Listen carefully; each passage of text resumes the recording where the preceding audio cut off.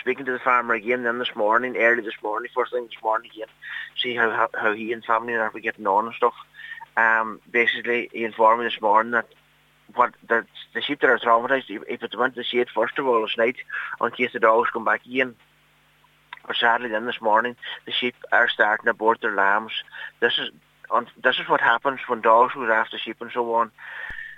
Particularly this time of year or later, when they're mid-bears or further on through their lambing cycle, the sheep then start to abort the lambs, catching with the trauma. There's nothing we can do about this. There's no way around that. This is as a result, and of the trauma, this is what happens.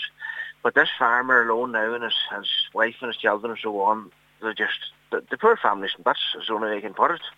Their livelihood has been destroyed as such. This is going to run into literally thousands of euro for them.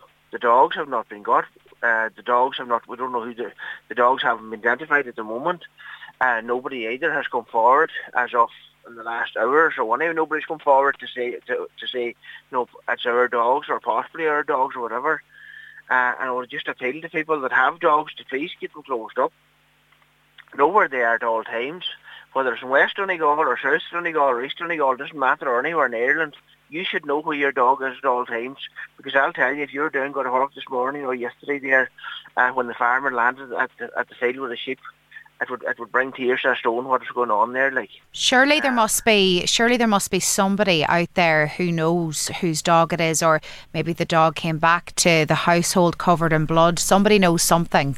Would you agree? Yes, Catherine, of course somebody. So there is somebody out there, whoever owns the dog or dogs. I say dogs.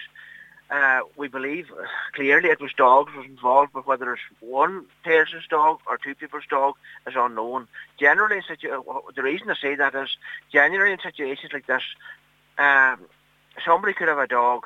The guide or the man or woman down the road has another dog. One dog will escape, gets down the road. The other dog then escapes them as well, and they go off then. Or on occasions as well, somebody could own 2 or 3 dogs, and they go into field and start killing sheep. Either belong to the one owner. But there is clearly, yes, there's no doubt about it, especially now this morning with once it's had the public and everything else, the news, yourselves and so on, there's no question about it. Somebody knows out there knows what happened. Somebody knows their dogs were missing. Somebody knows the dogs weren't at the house. And clearly, quite rightly as you put it, the dogs go back to the house, all blood and so on. There's no getting away from that, like. There is no getting away from that.